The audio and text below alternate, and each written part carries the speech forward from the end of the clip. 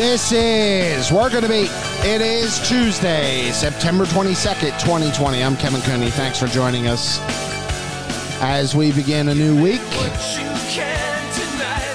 Lots of talk up ahead. We'll talk some Phillies in the second half of the show, but our first half is going to be talking about the Eagles and everything going on with your 0-2 football team before they get ready to play the Cincinnati Bengals and Joe Burrow this week.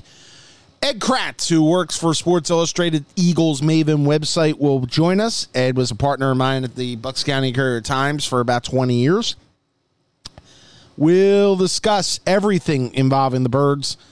Some interesting comments on Tuesday from Jim Schwartz, basically taking blame for what happened on Tuesday with the defense and not making the right adjustments. So, interesting to hear what's going on with this team and the dynamics at play, and especially because it's now almost become a referendum on Carson Wentz, and Mike and I will talk about that, I'm sure, as well as we move forward and where they go. I mean, the schedule doesn't get better after this week. You may have the Bengals this week, but you still got to go to San Francisco to play the Niners, even with all their injuries, and no Mostert, no Bosa for the rest of the year, no Garoppolo, but still not exactly an easy trip, especially with the travel restrictions now. And then you end up with the Ravens and the Steelers. And down the road, you get the Packers, you get the Seahawks, and you get the Cardinals. And that's before you even talk about your two games with the Cowboys. So this could get ugly early, and so it's critical for them to turn it around this week, and that's why we'll have Ed Kratz on to talk about what he thinks is the organization's path ahead.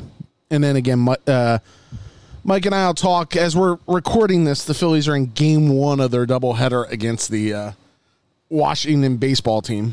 And it is it's not good right now. Phillies are honestly playing like a team that wants to go home. That game on Monday night was so sloppy. And they have Aaron Nola on the mound now in game one of the doubleheader. As we record this, it's 1-0 in the second. So, but there's a lot of hurdles. And, you need to get 3 out of 4 in Washington just to give yourself some buffer room and to kind of guarantee going into Tampa this weekend. Who is going to have to play for home? Who is playing for home field? Or who's playing for the number 1 overall seed? That may matter. It may not. They may be trying to set their rotation up, but the Rays are really good either way. They have a deep farm system, and they won't be objecting to showing that off as well. So we're back on Friday. I don't know what time on Friday. A lot of it could be depending. I'm scheduled to have some jury duty this week, so might be a late night Friday for our picks and everything, and we'll see where the Phillies and where the Phillies are, to be honest, about what our guest schedule is going to be, because if the Phillies are involved in something big, heading into the final weekend, we may go that way. There's also the talk of the Sixers, and Mike D'Antoni's name is thrown out, and I'm going to be interested to hear Mike's reaction. I think that would be the absolute wrong thing for this organization, but then again, this organization has a tendency to do the wrong thing. So, a lot on tap. Lots to talk about here on a busy Tuesday, but we'll get it started with Ed Kratz from Eagle Maven and Sports Illustrated.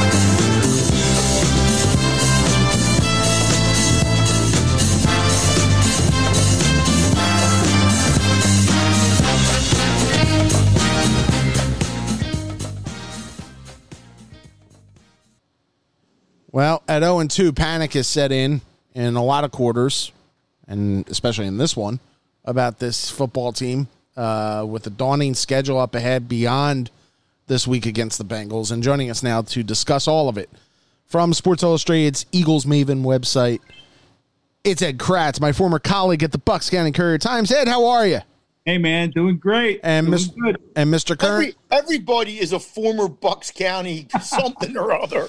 And you know what? It's like daily news people.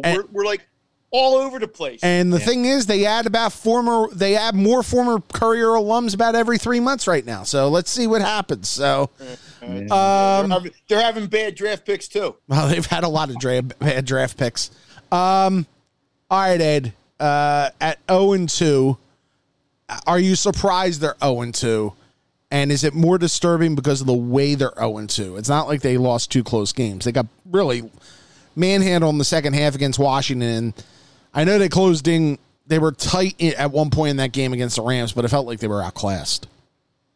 I'm surprised. Yeah, to answer your question, I'm definitely surprised. I mean, in the offseason, how much did we talk about Peterson having an advantage because he was the coach that was still in the division while Washington was breaking in a new coach? Dallas, New York, they were all new head coaches. And we all thought that would be a big advantage for Philadelphia. And it turns out now Doug's telling us that 2.5 to 3 weeks isn't enough time to get ready. But, I mean, look, every team is going through this. They should have beat Washington, no doubt. The only way they could have lost that game was how they did it. They gave it to them. Carson Wentz made 2 terrible interception throws because Washington was not driving the length of the field against the Eagles. I mean, they had 3 short touchdown drives, 48 yards, 45 yards, and 20 yards. I mean, yeah, the defense could have made a stop, maybe held them to a field goal or 2, but, those are short fields. And that's the only way Washington could win. Now, the Rams game, different story. They fell behind early, and they had to play catch-up, and it looked like maybe they were ready to catch up, and then Carson throws that terrible pick in the end zone to JJ, turning point in the game, if you ask me. Otherwise, they take the lead, and then we see what the Rams do as a response. But, I thought they'd be 2-0. I thought this 3-game stretch, actually, I thought they'd be 3-0. They'll be lucky to come out of it at 1-2. Mike? The funny thing is, though, guys, when we sit here and like we say this all – like we're the ones that set the expectations. Look, I thought they would at least beat the Bengals and the Redskins. I figured the Rams – Washington football team. Well, yeah. You asked me to correct you. It'll be 2025, and you'll be San Diego. Well, then they'll have a new name, so that's okay. Exactly, or San Diego Chargers. But we sit here all the time, like last year. Well, they're not going to lose to Detroit. They lost to Detroit. They're not going to lose to the Falcons. They lost. Then they beat Green Bay. And I think even this year more than that. And I'm not excusing it. I don't mean it that way. But we're the ones that say how good this team is going to be or how good this quarterback's going to be. And then when they don't live up to our expectations or ESPN's expectations or whomever, then we're all over. And look, this team should be criticized because they have not played well. But if they score that touchdown and go ahead, maybe they do what the Redskins. I don't know what would happen. Maybe they still would have lost the game. But what did we think this team was going to be? Kev, you and I have had this conversation. I mean, you had them at 8, I think. I had them at 9. So we weren't thinking Super Bowl. It's just that maybe it might be a little longer season than we thought. And I still think they're going to beat a team or two that we don't think they're going to beat and probably get to around that 500 level, which won't be good enough. Trust me. They could be sitting here and be 1-5, after 6 games. But what if they're sitting there and they're 3-3? Well, and that's a question. I mean, Ed, why I think that, look, they've rallied in the past from years where they were 5-7 a couple years ago. I think they were 5-7 last year again. Right. And they were able to pull their ass out of it, for lack of a better term. This is going to be this is going to be a tougher climb though, because I'm not sure they're as talented one, and I think their schedule's a hell of a lot harder than it's been in previous years. Would you agree? Well, yeah, and the schedule thing, it changes week to week. Look at the 49ers now. The Eagles go to San Fran in 2 weeks. Who's going to be playing quarterback? It's not going to be Garoppolo. Nick Bosa's out. Solomon Thomas Don't they think he might play now? I read somewhere where they're not sure Garoppolo's injury is as bad as they thought. No, that could be true. But Bosa's probably going to be no out, Mostert, right? no Tevin Coleman. Yeah, look, that's a more winnable game, but you still got Green Bay.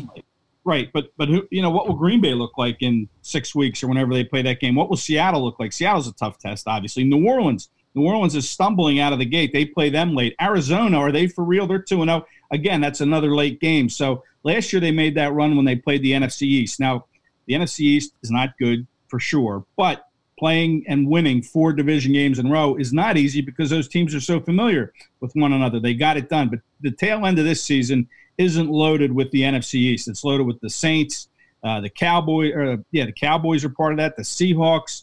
I mean, it's a tough climb at the end of the season. So they can't count on going 5-7 and then winning 4 games in a row to get. If they beat the Bengals this week, which is no given, but if they beat the Bengals and the Cowboys lose in Seattle, they'll be tied for first, unless the Washington football team beats whoever they're playing this week. I don't even know who the they have Minnesota, I think. Anyway, Ed, obviously the main topic always is the quarterback, and I want to play a quote. You heard it yesterday from Doug Peterson. When asked by Zach Berman of The Athletic about Carson Wentz and the word regression and why has he regressed, and I want to get your opinion on this, Ed. It's a good question. For us, it's a matter of continuing to work, I think as coaches and players, we continue to strive to get better every single day. I just don't want Carson to feel like he has to make all the plays every single time. I just want him to just be Carson, and you guys know him. You've been around him. You've heard him, his demeanor is he wants to do everything right, and we've given him control to do that, but we just got to continue to work to get better. And I don't think anybody can totally master the sport. You're constantly learning and getting better, and that's what we got to do and continue to coach that. All right, Ed, is there a disconnect right now between the head coach and the quarterback? Well, first of all, the best part of that answer was the big sigh at the beginning, yes. And then the 3-second pause before we jump into the answer. But that's the best part. But is there this kind of, that press conference or that video conference, whatever you want to call it, from Monday got even weirder when he started talking about, communication and are we communicating correctly? That was the next question, I believe, correct? I think it might have been a little later. Right. I don't remember, but there was one about Foles and his communication, and it seems like the communication between him and Wentz wasn't good. I think Tim McManus asked. Yeah, that could be, but to me that was kind of a strange answer, in that he doesn't want the relationship to become resentful. Like he almost wants to treat Carson with these kids' gloves. And Bill Belichick, when he handled Tom Brady, he did it behind closed doors, but that was not a good relationship in a lot of ways between those two, the coach and the player. Now you see Bruce Arians calling Tom Brady out in public down in Tampa. So that's the way you got to handle these prima donna quarterbacks. And Wentz, he's an alpha personality. And if you're afraid to, rankle any feathers or do whatever, upset him, you're not going to have any success getting through to him. That was one of the reasons he, I think, was so successful in 2017, Wentz, because he had Frank Reich and DiFilippo telling him this is what you need to do. And Carson bristled at some of the things he was told to do, but he did it. I don't think he's getting that from Doug. I don't think Doug's telling him this is the way you're going to do it. This is the play you're going to run, and this is how we're going to do it. And it's not getting through to him. And I think it's maybe Doug's too nice. Maybe he wants to be too buddy-buddy. But I think there is right now a disconnect between what Doug has to do to get through to Carson. Mike? So much for the advantage of having the coach and the quarterback be together. They had some stat on ESPN this morning where the quarterbacks who've had the most misses of plays that were open. I'm phrasing it wrong, but Carson Wentz was the leader with 20. Yeah. The second place guy, or next to last guy, I guess not the second place guy, Trubisky with like 17 and Haskins with like 16. Yeah. That's not the company you want to be in. And we've always known that Carson wasn't maybe the most accurate guy, tends to throw that high ball. We all knew that. But is there a reason why he's been so inaccurate? I don't remember him being this inaccurate, or am I just forgetting? I think if you look at some of the footage of some of his games, these first 2 games, mechanically he looks, his footwork does not look right. You're right, yeah. His feet are not pointed in the direction he's throwing the ball. It almost looks like he's pointing off to the right when he's trying to hit a receiver over to the left, and he's throwing across his body, right. Which, to me looks like a mess. And you wonder but did you see that? Did you see that in past years? Did you see some of that? No. Not that I can remember. I mean, not as obvious as what we're seeing now. I mean, to me, it just looks way off. And you wonder if, they brought these coaches in from outside, Scangarello and even Marty Morningweg, who's back but has never worked with Carson before. And, you wonder if maybe they try to tinker with his mechanics or what the deal is. I mean, the Eagles will tell you it's not mechanics, but when you look at the tape, it's mechanics. He's not getting his footwork in the proper position. Well, and it was funny because I think it was AJ, or who was it today? It might have been Orlowski on ESPN, who talked about how wide on the interception to Archaea Whiteside, how wide his stance was, right, trying to throw and thread the needle, but it was so wide he almost had nothing on the throw, that his timing was off. And I think that's what you're talking about, Ed, that the lower body portion is what's really screwed up right now, not the arm strength, but the lower body portion, right? And he's not throwing as hard. And, that's a good point because on those 2 interceptions he threw in Washington, I called them lazy, careless throws, but that could be it because they didn't have that zip on them. And, right. He needed to throw them more on the outside. He threw them on the inside. And, you can say what you want about Rager and Hightower making a play, but those guys are rookies. This is a 5-year veteran quarterback who needs to make a better throw. And to me, when I looked at those throws a couple times after the game, to me they looked, lazy and just careless. And maybe that's the problem. Maybe he isn't getting that zip on the ball because there's something wrong with the lower body. Go ahead, Mike. Go ahead, Kev. No, Kev, go ahead. There was also a stat on The Athletic today that mentioned about how they've run 12 personnel, which is 1 running back, 2 tight ends, 68% of the time, I think. And it's like 30% more than anybody else in the league. Are they too predictable right now out of their offensive sets? Well, yeah, I mean, probably. And you know what? That brings up a topic of Zach Ertz and the contract thing. I think the Eagles want to get away from the 12 player, this 12 personnel stuff because it's just too slow. You have 2, tight ends who aren't speed demons. Tight ends aren't speed demons. Now you draft all this speed with Rager, Hightower, Quez Watkins, who we haven't seen. You bring in Marquise Goodwin, who opted out with the COVID. But I think the Eagles want to get away from the 12 personnel, and that's why I'm not sure they're going to bring Ertz back, and they're just going to play with the 1 tight end in 2021 with Dallas Goedert because you're right. Not only are they predictable, but they're too slow. I mean, they want this offense to be high-powered. They want to come at you with speed, and playing 2 tight ends at the same time doesn't give you that option.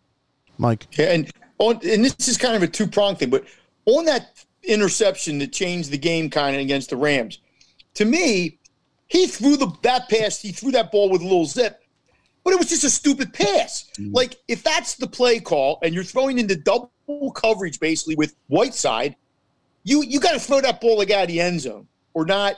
Where it's high enough where only Archaea Whiteside could get it, or it's beyond. Archaea Whiteside ain't getting it. Well, you know what I mean. I know what you mean. And it seems to me like, and I'm looking at the play. Wentz had nobody around him when he threw the ball. Do you think he's a little more reluctant to run the ball now? Yeah. We're seeing so many quarterbacks around the league who are using their legs. When he came into the league, he used his legs, and we all said, hey, that's great. He makes things happen. I don't see him looking to do that much, and I'm not saying that's a bad or a good thing, but has he changed in that regard, Ed? He's not really that mobile kind of guy that we thought he was. It looked like he had room to run, too, if he chose to do that. And it was first down. So, Right. I mean, pick up a few yards. No, I don't think he's using his legs as much. And I just think that's by design because the guy's hurt. He hears about it all the time about the injuries. Right. I mean, he doesn't want to get hurt. I mean, and that's, so you really can't blame him. But that was a part of his game when he came out of North Dakota State was his mobility and his ability to pick up. That's what Frank Reich talked about in 2017. They wanted him to pick up at least 1 first down every single game with his legs. Wow. Okay. Yeah. And he's not doing that now, obviously. Yeah. But, you talk about that throw, Mike, and, man, there was just so much wrong with it. Like the timing even. Like he could have gotten rid of that ball. It looked like if he would have gotten rid of it a half a second sooner, then maybe that cornerback isn't able to undercut it. Maybe it goes past Archaea Whiteside because he's not fast. Or it's the safety was coming over, right? Right. The safety, you're right. He was coming from the other side. Right. So if you throw it a half a second sooner, then the safety's not there. The cornerback's not undercutting it. The only person who's going to catch it is Archaea Whiteside. Right. Or it's not going to get caught. And that's okay because it was first down. Right. And the other part is, at the very worst, if you throw it half a second sooner, it's deflector incomplete. You live the play again. But to me, even if that was third down, you got to get 3 points there. Exactly. You know, you can't even if you got to throw an incompletion there and bring your field goal kicker on, at least, you know, get something. I mean, they had to come away with points on that drive. They had to. Absolutely, and 7 points, like you said, Mike. It might have been a different game. You know, they take the lead. The Rams are on the road. Maybe they think, well, you know what, we had this big lead, and all of a sudden it's gone. And then you see, you know, what happened to the Eagles in Washington. Now they're doing it to L.A., but it didn't happen. Do you think the Jalen Hurts thing is playing at all in Wentz's mind? That's part one. And two, we all said that we thought they drafted Hurts to be a gimmicky guy, maybe a backup quarterback that you groom in case Wentz gets hurt and all that. They couldn't actually think about changing something here, could they? The cap number is obscene. It's, I think, what, $33 million if they got rid of Wentz after this year or next year? Well, to trade him, I don't think you'd have any dead money. Then that contract would be inherited by whatever team would acquire him. But hello, Oakland. Yeah, Derek Carr. Yeah, they beat the Saints last night. Yeah. But to answer the first part of your question, if Carson Wentz is, you know, psyched out by a rookie 22-year-old kid, then he's not mentally tough enough to be your quarterback. I mean, you just can't. I know what happened with Foles and, you know, how that kind of really, I think, really affected him, seeing Nick come in and take this team to the Super Bowl championship. And Carson talked about that it's easy to be, a little jealous about that. But Nick was an NFL quarterback, right, who had a degree of success a few years earlier. Yep. So this guy's we don't know what this guy is. No, and that's the thing is if you're worried about Jalen Hurts taking your job, if you're looking over your shoulder, then man, you know, get out of there, because that's not the right mindset to have. So I don't think that's happening. If it is, shame on Carson for feeling that way. And then part two of your question, I don't see. I mean, I think that would be a really, really drastic move were they to go with Jalen Hurts. But if you're sitting here now at 3-8 or whatever, 4-7, whatever your record is, you know, once Thanksgiving's on the horizon, then maybe you say, look, let's see what Jalen can do. But I just don't think that's the way the Eagles will operate. They'll ride with Carson as long as he's healthy. And, you know, maybe you'll see Jalen come in and have a little package designed to get him the ball, however that is. And I think we'll probably see that. But I don't think he's going to take over for But Carson. Isn't that the danger when you draft the backup quarterback in the second round, that you kind of invite the wolf into the hen house a little bit here? Well, if you're a strong wolf, then you shouldn't have to worry about it. You know what I mean? Or no, whatever. Well, you know what I'm saying. I mean, I know, I get it. And in this town especially, and I know Mike hates when I say, well, you almost create a controversy where there is none when you do something that early. Correct? We're 2 games into a season, and we're having. You're proving my point. I understand. And I'm not saying it's your fault. But that's the fault of the organization for making a move like they did for when they had other holes. That's my own opinion. Go ahead. Well, go ahead, Ed. Okay, maybe that part's right. Yeah, okay. All right, Ed. Go ahead, Ed. Well, I thought that, look, they wanted some insurance, some cheap insurance for the next few years, a controllable quarterback, because I think it was an insurance policy for when Carson gets hurt. They saw when they ran out 40-year-old Josh McCown what happened. He ripped the hamstring right off his bone, but they had to keep playing him because they had nobody else. So I think that was kind of their reasoning. I don't think they thought about inviting controversy, because I don't think they thought Wentz would begin the season this way. But maybe there's something to that. I just think that if you're Carson, you're this alpha personality. If you're bothered by Jalen Hurts, then that's not good. You're not going to win games. You're not going to win your first playoff game if you're looking over your shoulder at a 22-year-old Heisman Trophy runner-up to take your spot. I mean, that's bad. That's bad on Carson if that's the case. Go ahead, Mike. Yeah, it's just, and I totally understand what Kevin's saying, because they were talking about it on ESPN. I'm just thinking, man, it's like 2 games in, but this is the world we live in. At the end of last season, we were all singing his praises. Oh, look what he did. He willed that horrible team, horrible offense, no weapons to win 4 games against horrible teams. We all had him beat in Seattle. right? Everybody, and then they're going to go to Green Bay, and they can win in Green Bay because I remember the scenario. Everybody had him in the NFC Championship game. And now they're 0-2, and, so now he's a bum. And I guess if they're 1-5, he really will be a bum. But what, other than getting a win, what has to happen this week against the Bengals, who actually haven't looked horrible, with their number one draft pick? What do you want to see this week, other than them walking off, feeling a little bit better about themselves? Well, we all talk about Carson, and I'd like to see Carson play better. Certainly, the whole Eagles fan base would like to see Carson play better. And just one thing on Carson, too. You wonder about that groin injury that he had late in the summer, late in training camp. It wouldn't surprise me if now we hear, he's got this groin issue, and that's kind of what's hurting him. But apart from Carson playing better Sunday, I'd like to see the defense. I mean, we talk about the quarterback and for rightful reasons, but that defense, man, dreadful against the Rams. Just horrible. You give up 190 yards rushing on the ground. That's embarrassing. They couldn't stop. How many times did they bite on the play action and rolled Goff out wide open side of the field, a receiver running wide open in space, and he gets him the ball? I mean, just a terrible performance. So I need to see the defense play better. Schwartz went on today and talked about, his fault, this and that. But, personnel-wise, I think they need to make some changes. I'd like to see them make changes Sunday. I'd like to see Kayvon Wallace be that third safety. I'd like to see Shaun Bradley come in and actually play a competent linebacker position, cover a tight end. You can't have a tight end scoring 3 touchdowns. So, I think to make me happy and Eagles fans happy, you got to see the defense play better. Well, you have to be able to stop the run, and you have to shut Joe Burrow down. Ed mentioned Jim Schwartz, and this is from his press conference this morning. Take responsibility for what happened. Well, what happened on the field was I had a poor game plan.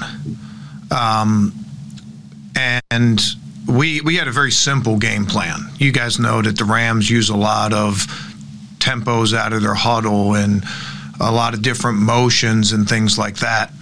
And the whole sort of theme was to try to make it as simple as we could. And we've had success with that in the past.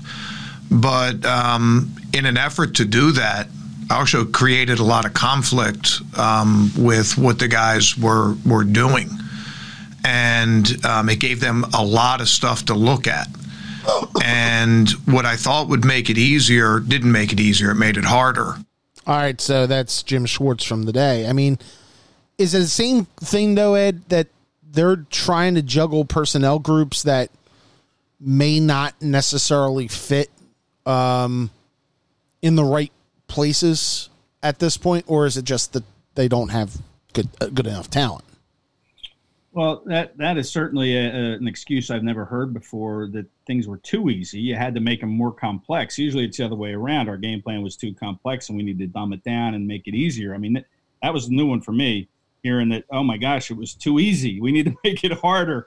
I don't know how much sense that makes. But, when you hear Doug talk about, not having enough time to get your team ready, only 2.5 weeks. I mean, these excuses to me are just, they don't wash. So you have to look at personnel groupings. You look at, like I mentioned, Nate Gary is not, this guy was a safety in college at Nebraska. Now he's your starting linebacker. He misses tackles. He was undisciplined. The whole defense was undisciplined. Jalen Mills is still in game 2 of his switch to safety experiment. I don't think it's going that well. I think the communication issue is starting to show a little bit, especially with the linebacker core. Guys aren't in the right positions pre-snap, and now the Rams do challenge you with their pre-snap motion and all the eyewash they give you with their motions and their movements.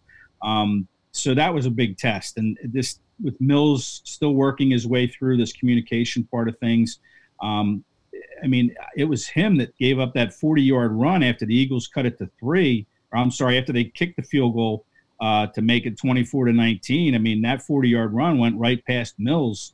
You could say that maybe the personnel grouping, maybe he shouldn't be a safety, or maybe you hope that he gets better as the season goes on. It's a work in progress with Mills at safety. That, to me, is an issue. And then you look at their defensive line. Fletcher Cox, he made some tackles, but they're not getting that pressure up the middle that I thought we would see. Javon Hargrave, now, he missed a month. He didn't practice first game. Only played 25 snaps, though, the other day, right? Yeah, and he did nothing. no tackles, no pressure, and that to me is an issue. Now, you say, the quarterback gets rid of the ball fast, and Goff rolled out a lot, but you need to have that pressure up the middle. You need to come up with a competent pass rush with those three guys, Malik Jackson, Hargrave, and Cox. So they're still figuring that out, but I think they're just, secondary-wise, I'm still not real sold on Avonte Maddox at a cornerback spot. Marcus Epps, to me, should not be your third safety. Why not go with the rookie Kayvon Wallace? He can play that. Will Parks was going to be the guy, but he's hurt. He'll help when he comes back, I would hope. But yeah, there's some personnel things you can do here to make this group better, in my opinion. Mike? And their defensive line is the highest paid defensive line in the league, I believe. They invest a lot of resources. Yeah. Hey, explain to me, as somebody why is there not more of an emphasis in Schwartz's way of doing things on linebackers? Because it seems to people that just look at it, you go, man, their linebackers aren't that good. But then in the next breath, they say, well, Jim doesn't care, like if they're not that good. Well, last week showed that maybe you should care sometimes. Yeah, he doesn't play a lot of traditional base defense. He plays more. He likes to play with a nickel package with the extra cornerback, and he likes to play a lot of dime. And the reason that he probably didn't like linebackers was because he had Malcolm Jenkins, who could play linebacker in a pinch. He could come down and play on the line and be effective in that role. He doesn't have Malcolm now, so maybe he needs to rethink his scheme a little bit. And you do have to have a competent linebacker. I've never really understood the de-emphasis of the linebacker position. I still think you need to have somebody that can get off of blocks and make tackles. Big, rangy type guys, and you need somebody to cover. Kamu Grugier-Hill was a role player on this team in recent years, but he was pretty decent at covering tight ends. He was an athletic linebacker. Nate Gary is not athletic. TJ Edwards is borderline athletic. Your athletic linebackers are sitting on the bench with Davion Taylor, who's as raw as can be, and he's not ready. But Sean Bradley played 4 years at Temple or 3 years at Temple. To me, he's the most ready linebacker you have who's athletic. Get him on the field. But I just think Malcolm Jenkins covered up a lot of that. Let's not play with any linebacker premium as far as Schwartz was concerned. Well, and Ed, you mentioned Grugier-Hill. People forget Grugier-Hill did a great job in the NFC Championship game against the Vikings on, I think it was on Kyle Rudolph. Able to really take the tight end out of the game for Minnesota at that point. That got overlooked because of everything with the Robinson interception and how much Chris Long had a great game and Barnett actually had a great game. Which brings me to Derek Barnett, and it brings me to what I think their main problem is. They're just not good enough at drafting at this point. And I believe that what you're seeing now is the bad drafts have come back to haunt them. We were talking beforehand. You think this draft class could be okay, but the bad draft classes that they've had really in the last 3 years, with the exception of Miles Sanders, they haven't gotten a hell of a lot, You miss on a draft, and that impacts you down the line. And that 2017 miss, now we're seeing here in 2020, 3 years later, and that's usually how long it takes to grade a draft is, 3 years. Everybody likes to hand out grades right after the draft happens. But, that draft class is a big fat F. They got Derek Barnett, who can't stay healthy, who I like a lot. I think he can play, but he can't stay healthy. As Chip Kelly always used to say, the best ability is availability, and Derek Barnett has not been available.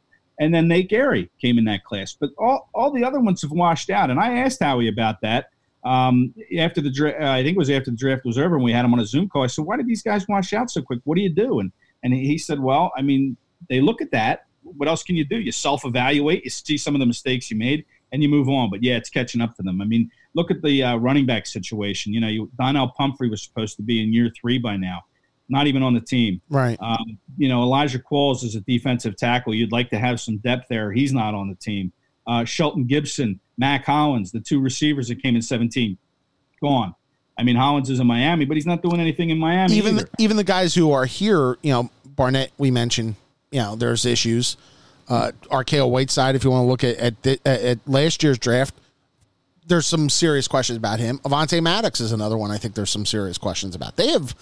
Even the people who are still here, there's a lot of questions about. Well, the 1 year, didn't they take Jones and then took the other cornerback? That was the 17 draft, yeah. That's 17? Okay, I wasn't sure.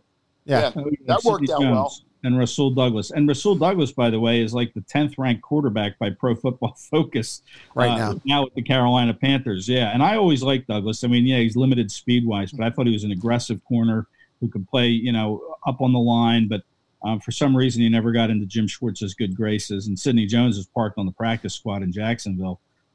So, they didn't get any help. These are guys who are supposed to be your corners. So now they had to trade for Slay. Give up a third-round pick, I think it was, a valuable pick. And now they're pushing Avonte Maddox, so I think is probably a better safety, like maybe in a McLeod high safety look. I think he would be better served in that role than a cornerback. He's short. But, to get back to the draft, I mean, 2018 they had Goddard getting great. He's going to be your starter going forward for the next 5 years. Maddox, who's a starting cornerback. Josh Sweat, who looks real good, looks like he could be a real factor in his third season. Matt Pryor, who is probably going to start this weekend at left guard. Well, don't count on that because Doug changes his mind left and right apparently after week 1.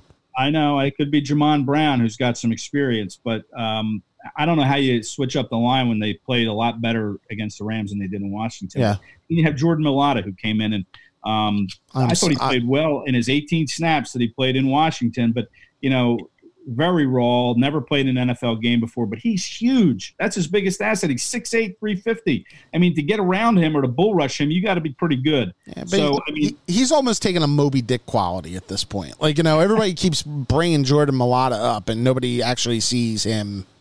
Yeah, on the field. We saw him 18 snaps in Washington, and he didn't look bad to me. I mean, I rewatched some of the snaps, and he looked okay. He looked competent. Mike. Moby Dick, the Loch Ness Monster. Yeah, I mean, seriously, it's like he looks like Bigfoot. Yeah, it's like I'm just, I don't know. Like to me, I think, and Ed, I've talked about this a ton with Mike, so I think their arrogance in the way that they've handled some of this stuff is catching up with them. That's just me. I think that's what happens when you when you have a ring. It changes everything. If 2017 had not happened, if they'd lost to the Falcons had scored. Doug wouldn't be allowed to be the Doug he sometimes is. Howie wouldn't be. That's what happens, Kevin. When you win something, look at the Falcons. They should have won a Super Bowl, didn't, and now Dan Quinn's going to get fired. But I'll use the example. Look at the Ravens. Look at the Steelers. Look at the Patriots. Look at all these other teams. Well, the Ravens suffered for a long time. The Patriots are in a different world. Right. You can't put the Patriots in with anybody. The Ravens went through like 5 years there where they weren't good.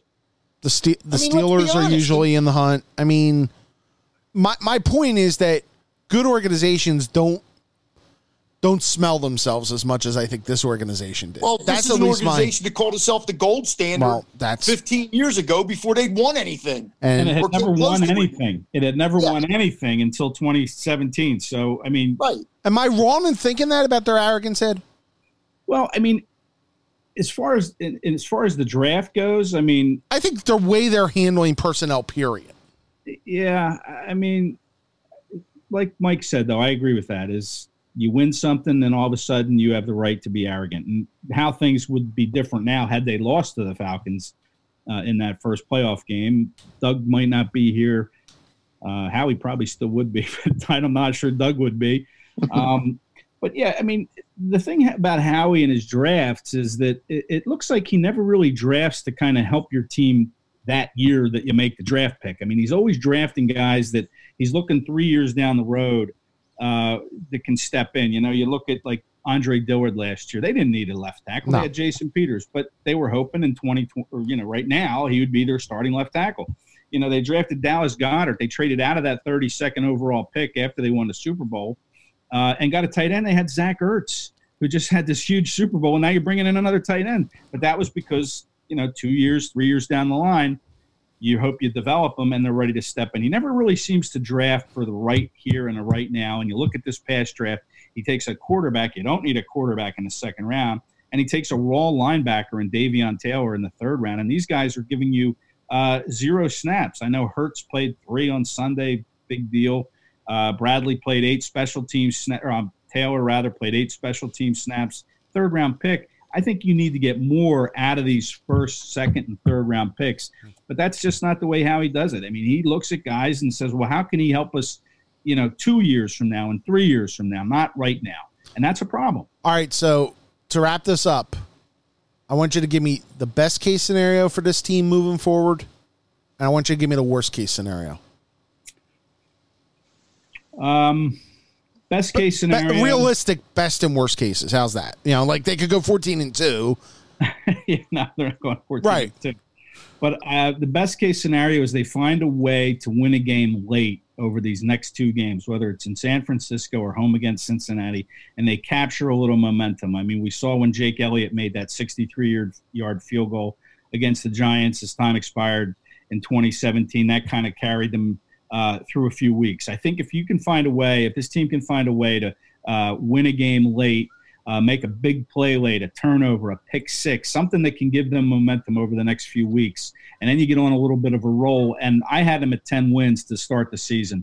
All right, I'm tempted to come off of that, but I'm not ready to. But I think they can get there. But I think they need to find some way to grab some momentum here over the next 2 weeks and win a game. Maybe snatch a victory from defeat, something like that, something that really gets this team fired up. That's my best case scenario. Worst case scenario is Carson Wentz obviously continues to struggle. This defense continues to not figure it out. They lose to the Bengals. They're 0-3, and then we're going to see exactly what kind of soul-searching they're going to do at 0-3 with 49ers, the Steelers, and the Ravens coming up.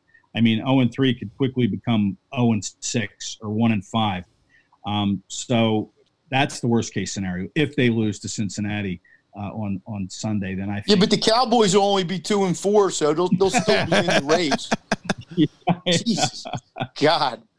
Yeah, and listen, I guess there's something to be said for winning late games like they did last year, and maybe they would have gone on a little run had Carson stayed healthy against Seattle. Who knows? But you can't count on that every year. You can't. 2 years ago they had to have, I think it was the Vikings lose in Chicago. Right. Chicago had nothing to play for, and it happened. I mean, you can't, you can't rely on those things happening every year, winning 4 games in a row. I mean, you just can't. You have to take care of business now in October, and then still hit your stride when November and December comes. Ed Kratz from Sports Illustrated's Eagles Maven website. Ed, thanks for joining us. I appreciate it, man, and be well and stay safe.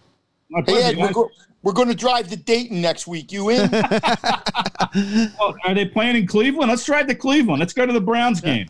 That's the other side. Okay, well, I'll tell you what. We'll wait till the Bengals are playing a home game, and we'll drive to Dayton. That's close enough to Cincinnati. Yeah, well, we don't want to get caught in that Bengals traffic, though. No. Yeah. That's Ed Kratz from Eagles Maven, and we'll be back on Working the Beat right after these messages.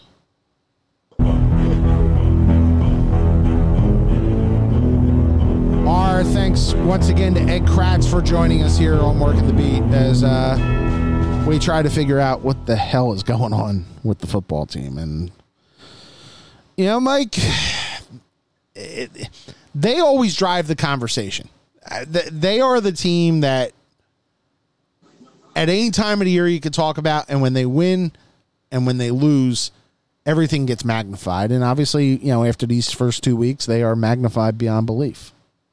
Well, first of all, as I tried to tell Rob Cherry about 10 years ago when he was trying to tell me that it was now a Phillies town, and I'm like, no, it's not. When the Phillies are winning, sure, you're going to talk Phillies. There's no doubt. It's the NFL rules the world. It just does. Mm-hmm. And the Eagles are part of the NFL. And we were always an Eagles town anyway. Right. So the Eagles are the number one story. Now, when the Sixers get really, like they're doing something, or the Flyers are doing, yeah, we'll jump on that Sixers, Flyers thing, Phillies thing. But no, the Eagles are all the time because you got a draft, you got this. Now it's been different this year because of the COVID. But yeah, but again, I didn't see them, I could have saw them losing to the Rams. Yeah. But the Washington game, yeah, that and this week is critical. And this week that they've been losing. Yeah. Your defense gets gashed. And look, they had played the Rams pretty good. during the Doug era, and maybe McVay owed him one. I don't know, but when I'm watching that game, Kevin, I'm wondering why they can't do, meaning the Eagles, what the Rams do with Goff. Mm-hmm. Goff is not a better quarterback than Carson Wentz. They're pretty even. They're pretty,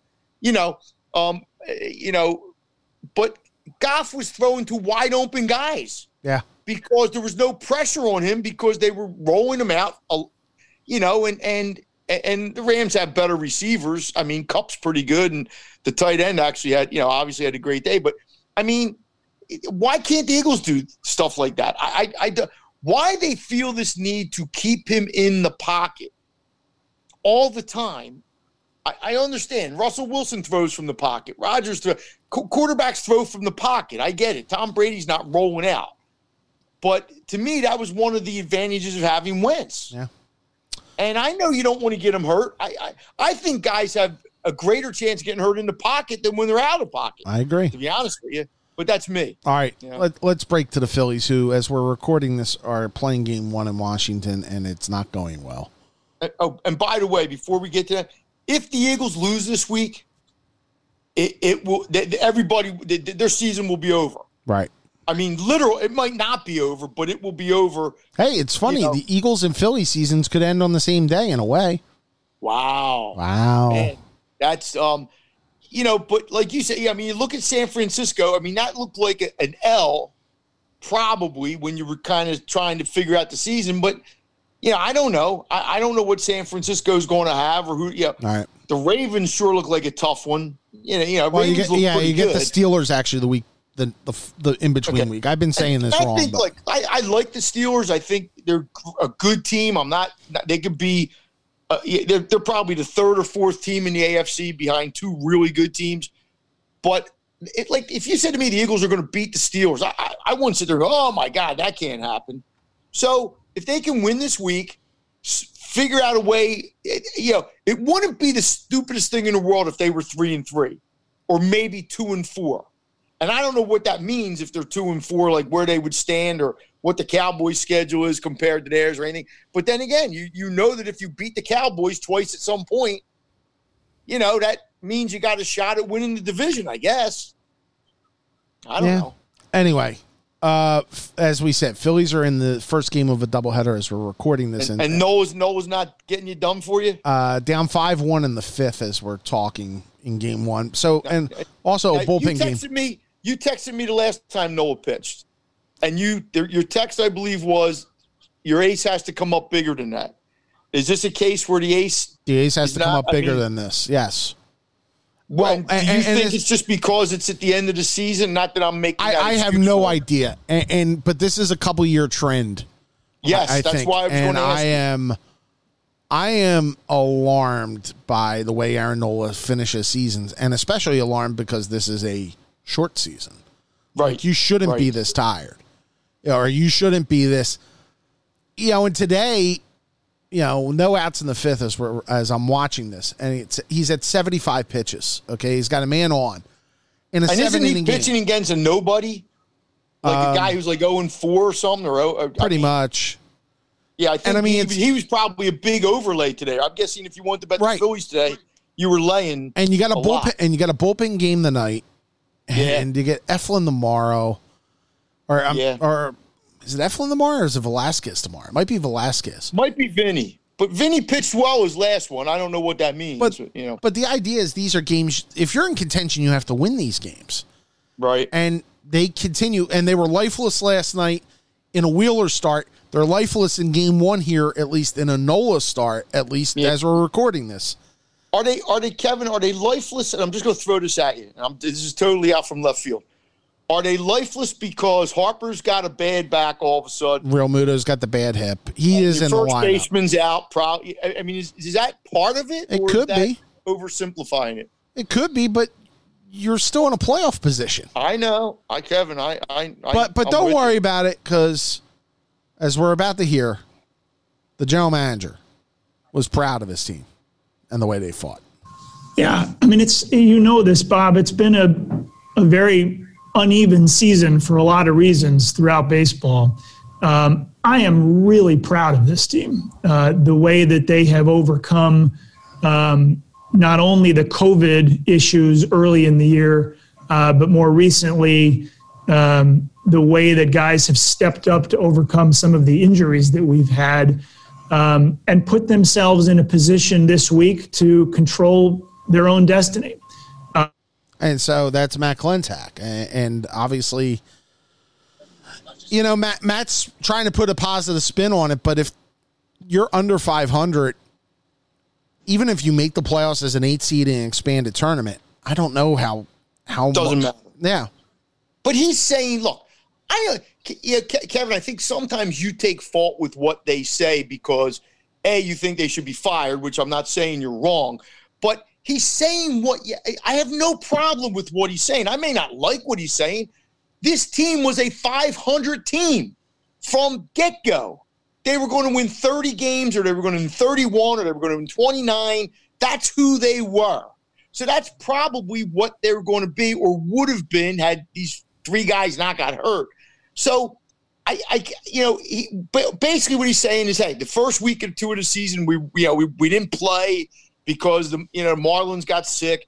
So I understand what he's saying. I don't have to agree with all of it. Well, I think my issue is, you make it sound like you're a $45 million payroll that these guys have scrapped it. Look at the Marlins. Look at what the Marlins have as far as, and what the Marlins have overcome. Yeah, I know. And with a payroll that's much less, not as star dependent, and come on. But I understand what he's trying to say. Oh, I get it too, and I think part of it's spin too to preserve. Well, of course it is. Wait, Kevin, when do you think people don't? When Doug Peterson talks, most of the time he's spinning something. When Joe Girardi talks, as much as I like Joe, that's what people do. Yeah. Why do we think that all these guys, when Brett Brown gets up in front of a microphone, he's going to try to spin it? They're not going to get up there and say, like Schwartz did today, boy, we sucked. And that was me. Yeah. Sometimes they do that. But, I mean, look, Klentak knows there's whatever. He knows the bullpen was a mess, and he's responsible for that, and on and on and on. But I understand, and maybe he's just trying to pick the team up a little bit, by saying, hey, we're playing without our first baseman, we're playing without our catcher, our right fielder, is whatever. And hey, we're okay. I think sometimes we take these things that people say way too seriously and dissect them way too seriously because we need to, because we're fans and we're sitting there and we hang like on every word they say, and it's not. It's you know what, Mike, you're right in a way, but I also believe that how do I say this? I also believe there are times when I think a general manager or a manager or somebody in a position of power within an organization has to kind of think before they talk.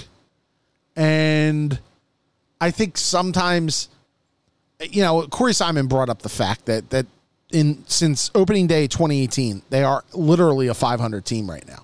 Like they have been 500 over the course of basically 2.5 seasons. And that's what they are. Right. But why are we surprised at that? I mean, we knew Gabe, nobody thought Gabe was a good manager. Okay. They did all these and they went in September, they went downhill Gabe's 2 years. Was anybody surprised by that? Now they have a team that has a historically bad bullpen. Right. And is 500. Are we surprised? I don't get the surprise part. It's like, should they have been 30 games over 500 since the start of 2018? Then Gabe would still be your manager. If that were the case, I mean, I don't. But why Mike, do we always think our teams somehow should be better? Like, I thought the Sixers team this year should have been better. Mm-hmm. They were not the 6th seed in the East. They shouldn't have been. Right. Okay, so I can say I think that team came up short. I don't think the last 2 years the Phillies came up short.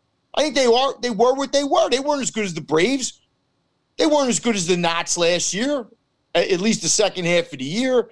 And this year they're going to maybe be the 8th seed or the 7th seed or no seed. Okay. Yeah. And we'll come back next year and they'll be the same team. And because you're not going to fix all their bullpen. They're going to lose their shortstop. They may lose their catcher. The first baseman might not play till July. So what are we going to say next year? Yeah. We'll pick them to finish second in the division behind the Braves? I don't know. Well, and this is where they're running into the real dilemma. I want to bring up another quote from that press gathering, the press Zoom on Monday. And this is one Mike, I was asked about this morning on WIP, and said how we're all kind of taking a little bit of this comment out of context. This is about Matt Klentak on JT Realmuto from a question from our buddy Jim Salisbury. I want to play it in its entirety, okay? Not just a little bit of the clipping. I want to play the whole clip in its entirety. I'll let you determine. I think Mike and I may see a little differently on this, but here you go. I mean, look, I think what I've said all along is, we would love to have JT here, but when you make that trade, you're trading for 2 years of control, and you know that. So, Sixto looked really good against us. He's looked good this year, but we've had 2 very productive years of JT as well. Mm-hmm. Megan? And then that's the end of that quote. So the only thing that scares me is the past tense usage, I think, by Klentak at this point. Like, it almost makes it sound like they know that he's gone. But that's not the point you made today. The point I made was... The point you made today was... Hold on, and I will say it. The point I made today was you can't make that trade if you're only going to get 2 years out of Realmuto. You can't. You're assuming... Anytime you make a trade like that, Kevin, when a big-time guy is involved and he only has like a year left on his contract, like when the Astros went and got Verlander. Okay, I don't know what they gave up to give Verlander. I don't remember the trade. But there is a risk that you're not going to sign Verlander. So, and now they're not going to have Verlander this year or probably most of next year, and then he won't be an Astro or he won't be in baseball anymore because he'll be 39 years old. When you make a trade like that, unless you sign that guy immediately, which is sometimes what they do in other sports, you'll make a trade, you'll automatically say, JT, we want to give you a 4-year extension. Sure. And JT either agrees to it or he doesn't agree to it. Once you don't do that, and he said it exactly right. We knew we would have JT for 2 years of control. That's the key phrase, of control. He's not saying we don't intend to sign. I'm sure when they made that trade, their intention was to sign him, provided JD didn't blow out a knee, JT didn't hit 220, okay? What he's shown you is he's still one of the best catchers or the best catcher in baseball. So, but once you get to this point, I think the way you're reading it is like, well, we made the trade and we had him for 2 years. They haven't lost him yet. But what happened is the landscape has changed. Now the Mets may be in on him. Now the Yankees, you never thought 2 years ago the Yankees would be looking for a catcher. They had Gary Sanchez. Well, so Houston, if the Phillies erred in not signing him prior to this, that's a whole different conversation. And that's not just a Matt Klentak, that's a John Middleton thing. But he didn't mean there that we knew we were only getting 2 years out of JT, which is what you're kind of making it sound like. That's not what he said. No, but I think it also goes hand in hand with the decision to trade your best pitcher, right, and a legitimate major league starting catcher. We forget about Alfaro on this, but Alfaro will be better than whoever they will get a catcher if Realmuto is gone next year. Okay? Right. The decision to do that means you better damn well be sure that you get him inked. And I get you don't do it maybe right away when you make the trade, but there was really no reason not to do it last offseason. And but hold on, Mike. Well, I will say it's Matt Klentak's fault. Okay, fine. That's fine. And it's Matt Klentak's fault. And I think Matt Klentak, after everything happened with the pandemic, and whatever happened, Matt Klentak assumed there wouldn't be as much interest in JT Realmuto because there wouldn't be as many bidders because of revenues being down. And I think we're about to, and his comment of, well, the market's changed. Even if you think that, you don't say it. And it's kind of the tone deafness that they're operating with. And I tie both that quote to the one I played earlier. It's they don't know how to operate in this market, and the words that work in this market, or even with their own players. But Kevin, when you talked this morning, you didn't bring up those other quotes. Well, no, I also have a lot more time now. Go ahead. All you were commenting on was that quote that you just played. You didn't bring. So what I'm saying to you is, and you're saying when the pandemic hit in March. Right. Okay. So the mistake then was made before March, because you're probably not going to sign the guy in March or April. I'm just guessing.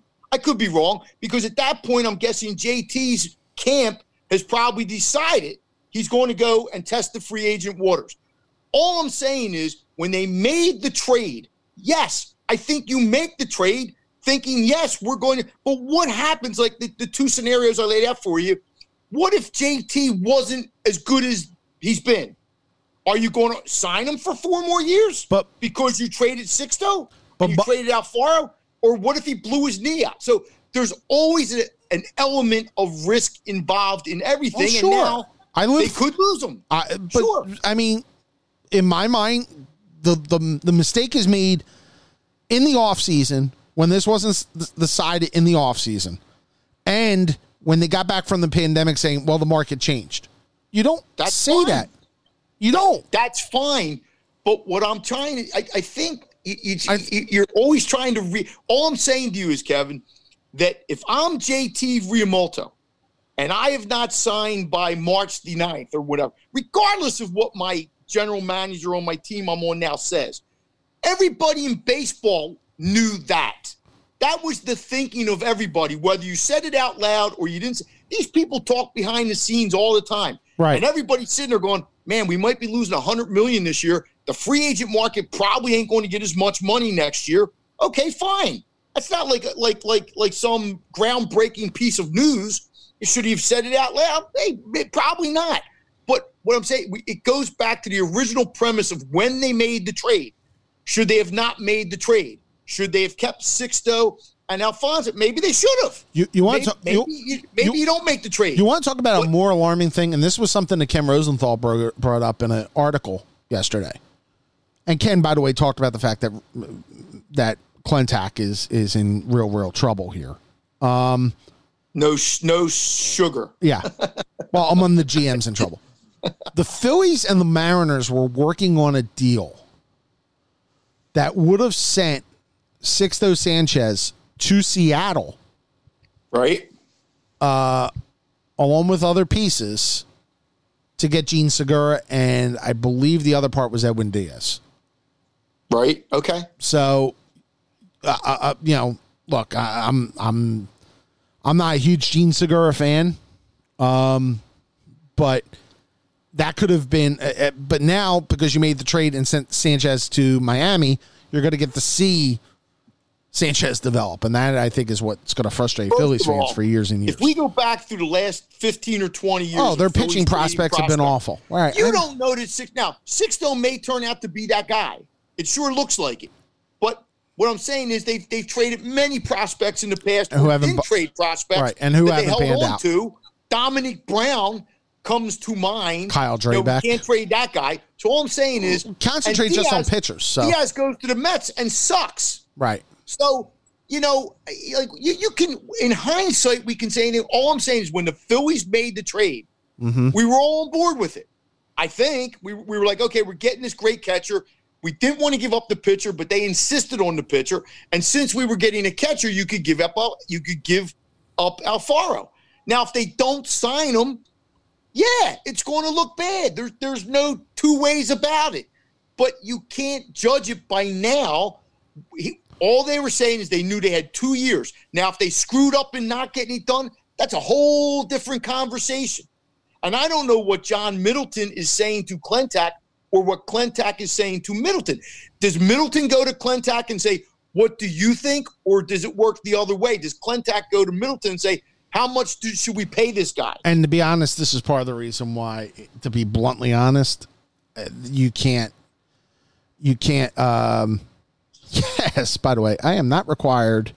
I am not required for Wednesday jury duty. Yes, but I am required for Thursday. I have to call them. I have to call for Thursday. Anyway, you were talking about Middleton Clentac. Yeah, I think when you look at it, and this is just my opinion, if the owner is this much involved, then you have a problem. Oh, I don't know if he is. No, but the fact that you have to have that question just means you need another general manager. Because the owner's been so involved right now with the Arrieta thing and the Harper thing, and that means that basically the general manager is kind of useless at this point. And the manager, obviously, last year, which Middleton overrode both his president and his general manager, tells me... Yeah, you're right. I mean, let me ask you a question. Uh-huh. If you were the Phillies right now, okay, as we're sitting here, would you call up JT's agent and say, listen, I think what he wanted was to break Mauer's record, right? Which was 24 or 25. I'm doing it. The number. I'm doing it. Would you say we'll give you 26? Mm-hmm. But we're going to do it right now. We're 4 years. Yeah. 26. If you were the Phillies, would you do that? Yes. Okay. If I'm JT, I don't take that. Because I want to see what this new owner from the Mets, what the Yankees, and maybe Houston, I have no idea. I would take it, and I would honestly, if I'm Middleton or whoever is talking to him, I would give it a 72-hour deadline and say, if you're going to do it, if you're interested, here's the offer. It's everything you've wanted. We're not driving the price up. I hear you, but what I'm saying is at this point now, I am pretty sure that Realmuto it's like we hear every athlete say this. They don't get the opportunity very often to say this. But when they do, I want to see what I'm worth. Well, I want to see what I'm worth on the open market, because maybe that idiot Mets guy that just bought that team might give me 28. Now, the difference between 26 and 28, to me, it's not my money. But if you're the Phillies, you've also put it where it's on Realmuto at this point. That's fine. And what I mean by that is ugly. But what I'm saying is, you could go to Realmuto and go, look, you know what the landscape is here. You know you have a quality manager. You know you have your best friend is in right field. Yep. We're going to try to continue to build this thing. Yeah. You know, it hasn't worked out, but we think it will at some point. Yeah, Kevin, this is the way you could sell it. The other thing is, I don't know Realmuto well enough. And neither do I. I will, but he doesn't strike me as the guy who, if you offered him something that is not insulting, would like. I think he also does enjoy a certain amount of comfort. You have to offer him something that his value is that it's representative of his value. It represents. Well, you give him more than Mauer made. Right. It represents his place in the game. Right. But I don't think he needs to get $35 million. You know what I mean? I just think at this point, at the point we're at now, I think his agent would advise him. To go forward. To go to the free agency, and he'll say, look, you can only sign with the Phillies. You know, if it turns out that way, you know, the Phillies aren't going anywhere. It ain't like they're going to take back the $26 million if you tell them, 2 months from now that the Mets offered 27, but you'd rather sign with them for 26 or whatever. But I don't know how he feels about New York or Texas, where apparently is close to where he lives in Oklahoma, right? But yeah, I mean, if you're the Phillies and you're serious about all this, to me, you got to do something like this. You got to just say, hey, here's the offer. 72 hours. Tell us what you think. And who knows? And right now, Realmuto is making. Well, he was scheduled to make this year. It's going to be prorated, $10 million. Right. His agent is Jeff Berry from CAA. This is not a Boris thing, so you could in theory, find a way of getting it to getting it done before. CAA traditionally, at least I've known this with Cole Hamels case and a couple other people. CAA tends to not always hold out to send their guy to the free agent market if they think a deal is representative of his talent. Okay. But, Yeah. I mean, you know, there's no guarantee on anything, but at least I know with the Hamels organization or with the Hamels signing back in 2015, they were willing to do. See, I'm just not sure the Phillies are willing to go that high.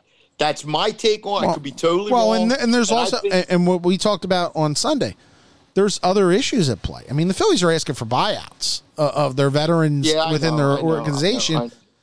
I know. Let me throw this scenario by you. And this is, I don't know if this is a good or a bad thing. You know, we talked about the fact that Klentak may go. Okay? I would imagine if Klentak goes, McPhail goes. Well, I'm going to tell you something. If they get rid of Klentak and not McPhail, then shame on them.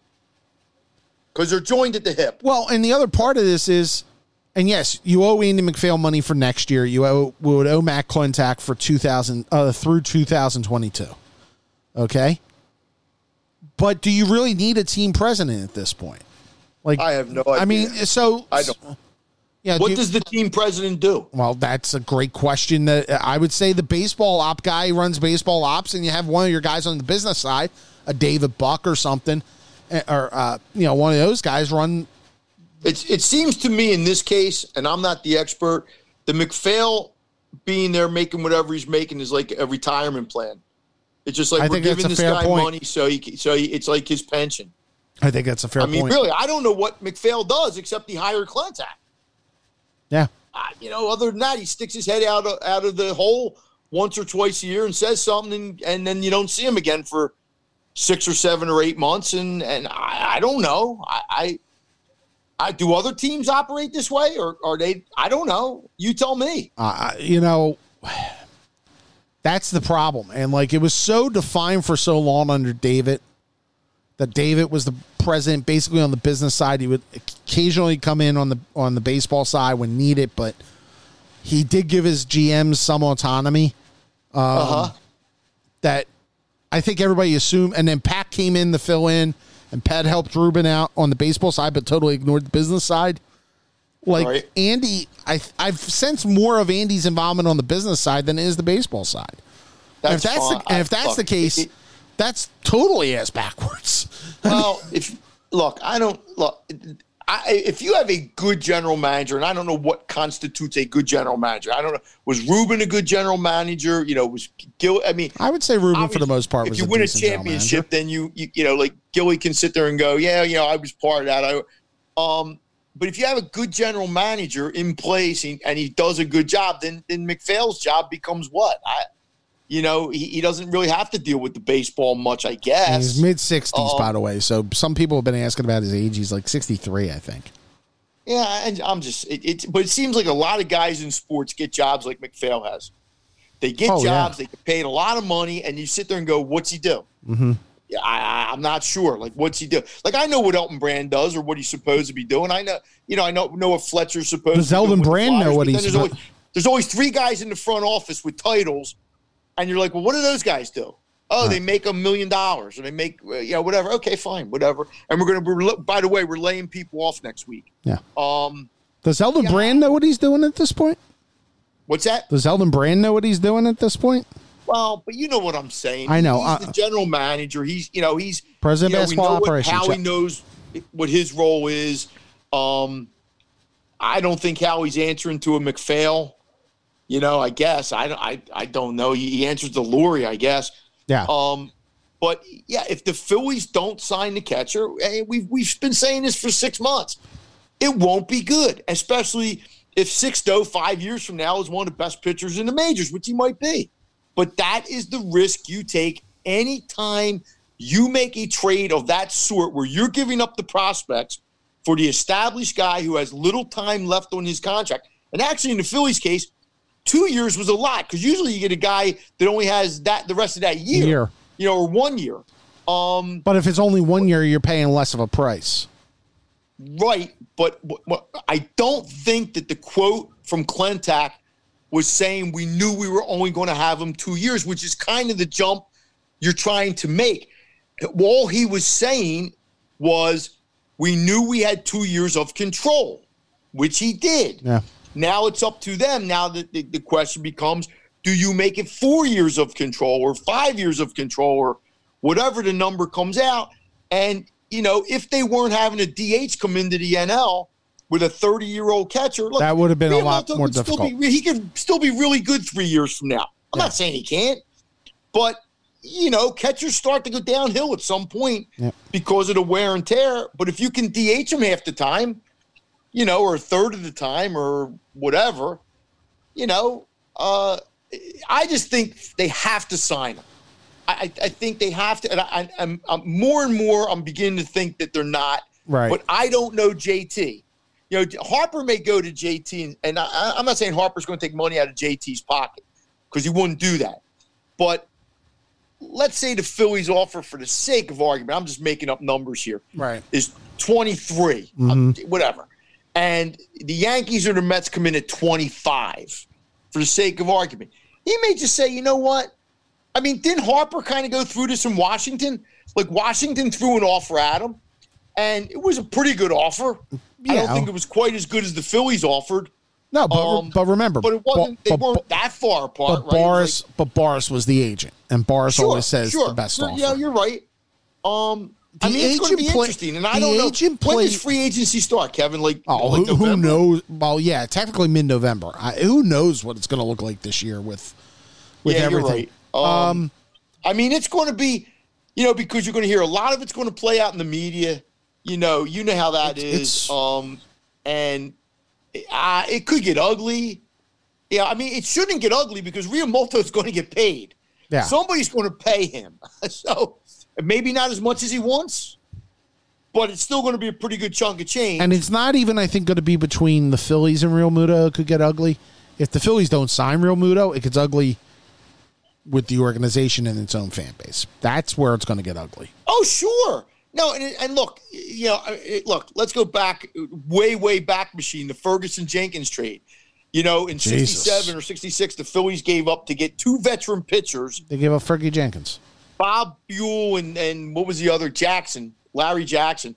They gave up Adolfo Phillips and Fergie Jenkins, who wins like 280 games, for three different teams. Yeah, sometimes, the Sandberg trade, how'd that work out? Sandberg and Boa for Ivan De Jesus. They wouldn't have won that if it was Boa for De Jesus straight up. I know, but they were trying to win a division title, and I think they did, right? Yeah. Jesus played on the 83 team. But nobody thinks the guy they trade, is going to be all that. Sixto has a chance to be all that. But you got to live with it because, it's over now. You can't, there's nothing you can do about it. The weird part about the Phillies making that trade, well, and again, you go back, Dominic Brown. We're not going to trade Dominic Brown for Willie Mays. Okay, well, whatever. But at the time, the Phillies weren't real good. And you're wondering what they thought Realmuto was going to do for them. Well, I think they felt that they would get Harper and Realmuto, and that would be enough, and it clearly wasn't because, again, boys, this is kind of like the Eagles. Boys and girls, how you draft matters, and how you develop matters. Yeah, sure. And I'm not knocking Bryce Harper because Bryce Harper is one of the best. Look, he's not Mike Trout. You can't buy a title. You can't buy a title. You can't buy a title. What I'm saying is Harper never won anything with the Nats. Well, it wasn't all his fault. I'm not saying it was his fault, but he never won. Mike Trout doesn't even make the playoffs. Yeah. Okay? So when you go out and give and then he leaves the Nats and they win the whole thing. That's how baseball works sometimes. It's a weird dynamic. So they could have Harper and Realmuto going forward and still be not able to beat the Braves. Where do you see? All right, look, they're wrapping up game one right now, and it's 5-1. Are they not winning? They're down 5-1, 2 outs in the top of the seventh. So, they still okay. They have one out left.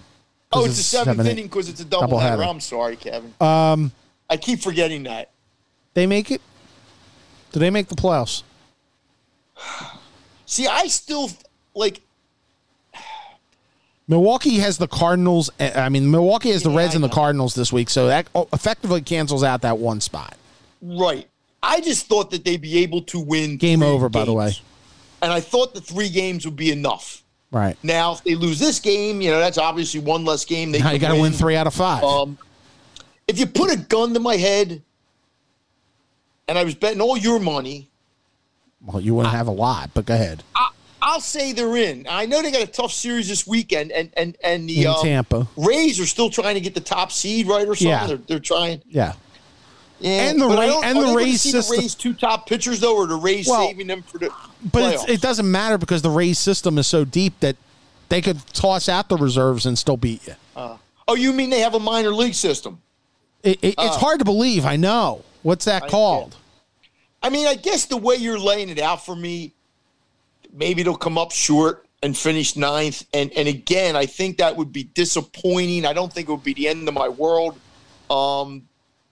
Because I don't think Would that be the end of World Matt Series, Klentak? But I think for a team that hasn't been in the playoffs for 9 years, that had an 83% chance of getting in like 4 days ago, would that be the end of Matt Klentak? Hey, think about this. Mike. Think about if you come back next year without the catcher, okay, without the shortstop, and your first baseman ain't playing until midway through the season. Yeah. That ain't good. No. And that's not even counting the bullpen or. And you can make a legitimate argument. You can make a legitimate argument they'll be projected to finish last next year. Is status quo. Yeah. I mean, it's hard to argue. Marlins have kicked their ass, so you got to pick the Marlins over them. Well, the Marlins might be, I mean, look, this was a weird year. I get it. We said that before Mike. the whole season. But yeah, I mean, the Marlins could be. Yeah, I mean, the Mets always seem to disappoint. So I have little faith in the Mets. But yeah, who knows? The new guy comes in with money. Well, yeah, and you'll have Strasburg back for the Nationals with Scherzer and Corbin. Now, granted, they're getting older, and they still have. I'm not sold on the Nats, but I hear what you're saying. But they're getting old. They'll get more. Let me put it this way: next year, if they don't have Real Muto back, and you have to see, obviously, but if status quo goes right now, there will be more votes in the preseason polls or in the preseason rankings for the Phillies to finish last than first. Well, yeah, but we don't know what else they're going to do. I mean, I agree with you. As of right now. But I mean, they're going to add parts or they're going to, maybe whatever. But the thing that concerns me as much as the catcher is the first baseman, because the first baseman was starting to hit. And as you pointed out way back when they started, the first baseman is a big key to this team because he's in the middle of the lineup. You need that power. And if you don't have Real Muto back next year, he's going to be even more critical. Right. But I mean, Hoskins should be a 30 home run guy. Mm-hmm. He should be. Now you put Bowman in the lineup, and you got the two of them and Harper, and now you got a middle of the lineup that can maybe do a little damage. He's getting Tommy John. Now I don't know how Tommy John affects a batter. Not as much. Not as much, but you know how that goes, though, Kevin. You he never comes know. back in June, and all of a sudden he's not swinging the bat right, or or whatever. Fairly or not, the question is going to be asked. If they don't make the playoffs, there's no way Matt Klentak's back, is there? I don't think so. But I'm not even sure if they make the playoffs and lose in that first round. I'm not even sure if that's enough. But like you said, they owe money for 2 years. And in this economic climate, maybe that's enough to keep him. I just don't have that answer. Now, if they were to get in the playoffs and make a run, if they won a series, well, sure, which would be an upset, but whatever. Then I just think that what they've done drafting and what their bullpen. Now, they took a shot on Robertson, and it didn't work out. Like the one team took a shot on Andrew Miller, that didn't work. Relief pitchers, the Mets traded for Diaz and Heat, that didn't work out. But the bullpen, man, it is laughable. Yeah. It's not a bad bullpen. It's like every time they go to the bullpen, I just sit there and I get sweats. You can't play baseball like that. You can't play baseball where you have a 5-3 lead in the sixth and you're worried. Yeah. By the way, how do you fix that, Kevin? I don't know. I mean, I don't know. Otherwise, how many moves are they going to make in the offseason in the bullpen? A lot. But the problem Does any is of these guys come back? Neris comes back, I'm assuming. Yeah, Neris, Morgan will probably be back. Romero will be back. Okay. Maybe Hembry. I don't know. Do you give Workman another shot, or is this the last year? I would cut cord at that point. Okay. Not pick up his Do you option. have to go out if you're the Phillies? Do you have to, amongst all the other things you have to do this winter? Mm-hmm. Do you have to go out and try to get a really good relief pitcher? And I'm assuming it would be a closer. Hey, Mike, I'll tell you what. Here's what they need. They need a center fielder. They're going to need a shortstop. They're going to need 2 starting pitchers at least. Maybe 3. And one of them may have to be a top of the rotation guy, because I think that Aaron Nola is kind of showing that he may be better back a few steps. But they're not going to do that. They're not going. No, they're not going to do it. But I mean, if you're looking at me, you're gonna you may need a catcher, and you're going to need about 4 pieces in your bullpen. Other than that, they're great. The saddest part of what you just said. This is 9 years into a rebuild, and they still need all this. But the saddest part of that is, to me, is the center field thing. Because to me, and I know I am so tired of Roman Quinn. I know Adubel screwed him up but they should have never given him that contract. Never. That was a mistake. And now you got these 2 guys who came up through your minor leagues that were supposed to be good. I'm not saying great, but they were, and neither of them are. And that to me is just like, you got to have a guy that can play center field. I'm not saying bat 260. He's going to bat 7th in your lineup, but he's a serviceable, better than average or a little better than average player, and they don't even have that. Nope. And that, to me, is just it's almost like the Eagles with wide receivers. When they draft this guy, okay, and then 2 years later they draft this guy, and then 2 years later after that they draft, and it's just, you're like, really? And for the record, the Phillies payroll as of now for 2021 that counts towards the balance tax is $118 million. And what is the cap? 200? 210. 210. Now there's going to be guys who are going to get arbitration numbers. Right. But what is the luxury tax threshold? 210. But will that come down because of the pandemic? No, it's listed as 210 is the amount, no matter what. Okay. Because they can't change it for next year. There has to go another. Okay, I got you.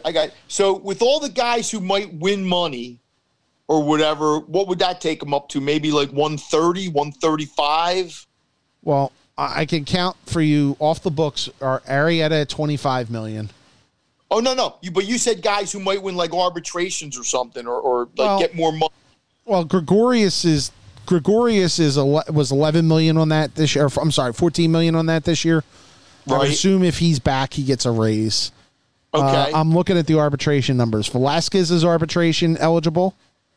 Okay. Workman is technically a free agent. Okay. Alvarez is a free agent. Eflin. Could you live next year? Hold on. I got more, Mike. Okay. If they didn't sign the shortstop, could you live with Segura at short and Kingery at second? You would have to. But could you live with that? See, I think I think one of the things I would consider doing with the National League, if the National League gets the DH for next year, is I would move Bohm to first and establish Hoskins as my DH. And then you got to get a third baseman, right? Unless you put Segura at third. You would put Segura back a third for now. And who's your shortstop? I would re-sign Gregorius, but that's me. Okay. And I would have a short leash on Scott Kingery, by the way. So, but that's me. Yeah, look, I'm not. Velasquez, Eflin, Morgan, Hembry, Knapp, Hoskins is in his second year of arbitration. Ranger Suarez and Sir Anthony are in their first year of arbitration. Yeah. And the free agents are Bruce Gregorius, Arrieta, Brandon Workman, and Alvarez. So what you're telling me is they're not going to be the and faves Tommy to win Hunter the and NL. Tommy They're not Hunter gonna and be Blake the faves Parker. to win the NL East next year. No, Tommy Hunter and Blake Parker are both free agents at the end of the year too. Yeah, all the names you read off, most of the names you read off. I mean, it's remarkable that this team has this many names like that. It really is. It wasn't supposed to be like this in the second year of Harper. Nope. No. You know? And you're going to owe Harper 27.5, Wheeler 22.5, McCutchen 20. Who again were they bidding against for Andrew McCutchen for $50 million? Kevin. And look, I love Andrew. Time, that's the other part. That's the other part of this, by the way. McCutchen may end up being your DH next year too, because Girardi's used them a ton this year as a DH. Kevin, it's one of those. You know, I wish. Look, we're going to have 8 months to talk about. Yeah, this. I know. I wish I had more answers. But it's just like sometimes when you look at the Eagles and you say, for a team that's supposed to be good, how can you have so many holes? You know, and the Phillies, that's how I look at the Phillies. I say, you know, for a team that's supposed to be, and I'm not saying they should be the NL favorite. They're not the Dodgers. You know, they're not as good as the Braves. You know, there's probably a couple other teams. You know, I'm sure there's a couple other teams that are not as good. But we thought they'd be better than this. Yeah, I agree. I mean, I thought they were like a 500 team this year. But I'm saying back when they signed Harper, right? I think we thought by this point they'd be better than this. Yep. Before we go, I want a quick answer. Okay. And by the way, I just got the second game lineup here. Real Muda is going to DH. Roman Quinn's in center. Who's your starting pitcher? David Hale. There we go. The Sixers are apparently bringing in Billy Donovan, Mike D'Antoni, and Tyronn Lue for a second interview this week. Yep. It makes sense. Do you like any of them? Look, I don't know enough about it. Won't be a quick answer. I mean, Tyronn Lue, the knock on him is, you know, LeBron coached that team. Well, you don't know. Tyronn Lue coached that team. He had LeBron. I have no problem with Tyronn Lue. But he was good enough that the Lakers were going to hire him, you know, and then they didn't, and they went a different direction. Mike D'Antoni is not a bad coach. I just don't think he doesn't fit here. Group he works with. That's just me. Yeah. I could be totally wrong. Of those three, I would either go with, in order, I would probably go Donovan or Lue, 1 or 1A. Whatever one, and I'd probably put D'Antoni third, and not because I don't like him.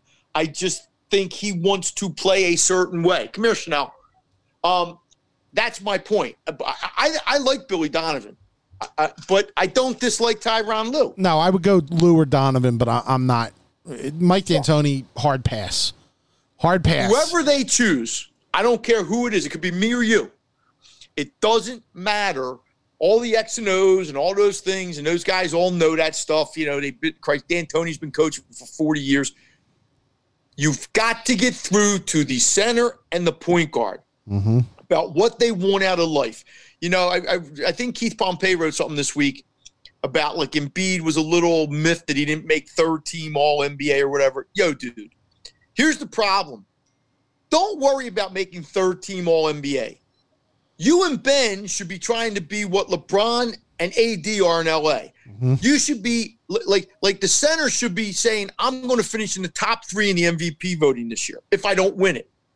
He should want to be what Giannis is. And I just don't think it goes quite that far. No, I agree. With him. And Ben has to figure out, look, I'm a third team all NBA player and I haven't taken a shot over 5 feet in 15 years. What could I be? And he's never going to be a shooter. I know that. But what could I be if I just expanded my game a little bit and, you know, take it to another level, which I think he can. That's what the next coach has to do because they ain't winning crapiola. No. Unless those – now, you have to have all the pieces around it. You know, you got to figure out how to fit Tobias in and how to fit Horford or get rid of them or whatever you're going to do with them. And that's a problem. But if you have 2 of the best players in the league Yep. Not many teams can say that. Yep. And they do.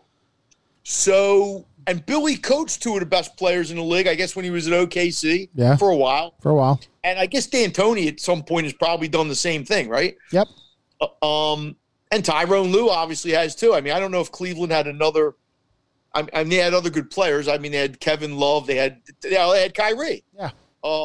So that to me is the biggest thing going forward for the Sixers. Is how do you get those two guys to go from being third-team NBA, or I think Embiid was second-team NBA a year or so ago, to being Giannis, or something close to Giannis, or something close to AD.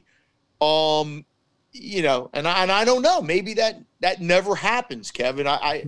No. I mean, if Giannis doesn't sign with Milwaukee, then the East is open again.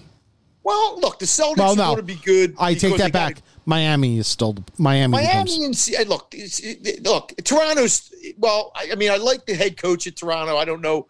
I think Indiana's got a good little group too. But I mean, the Celtics got Steven and they got players. And Miami's got a coach and got players. So yeah, you're going to have to contend with that. But if Giannis leaves Milwaukee, that takes them out of the equation. So at the worst, you should be maybe the third best team in the East. Yeah. Somehow. But I thought at worst they were the second best team in the East this year. And all that got me was a 6th place finish. Well, this has been an entertaining show, Michael. I got to say, after everything we talked about, we covered the gamut today, Mike. There's only one thing I can tell you about the show. Ready? I am really proud of this. What? No, my phone's running out of power. Okay. I only got one thing to say to you. Ready? Can you hear it? Yeah, I can hear you. I am really proud of this team. See, when they're having a World Series parade a month from now, virtual parade, you're going to look back and say, how could I say that? How could I say that? I am really proud of this team. I'm sorry. Play the 2-year window one. Play the 2-year control one. No. Okay. I got to cut that out. I will talk to you later. All right, babe. Our thanks to Mr. Kern. Our thanks to Ed Kratz for joining us there we go. There's the music. Want to make sure we can track. We thank Ed Kratz. We thank Mike. We thank you. This has been Where Could It Be? Well, you went uptown riding in your limousine with your fine Park Avenue clothes. I am really proud of this team.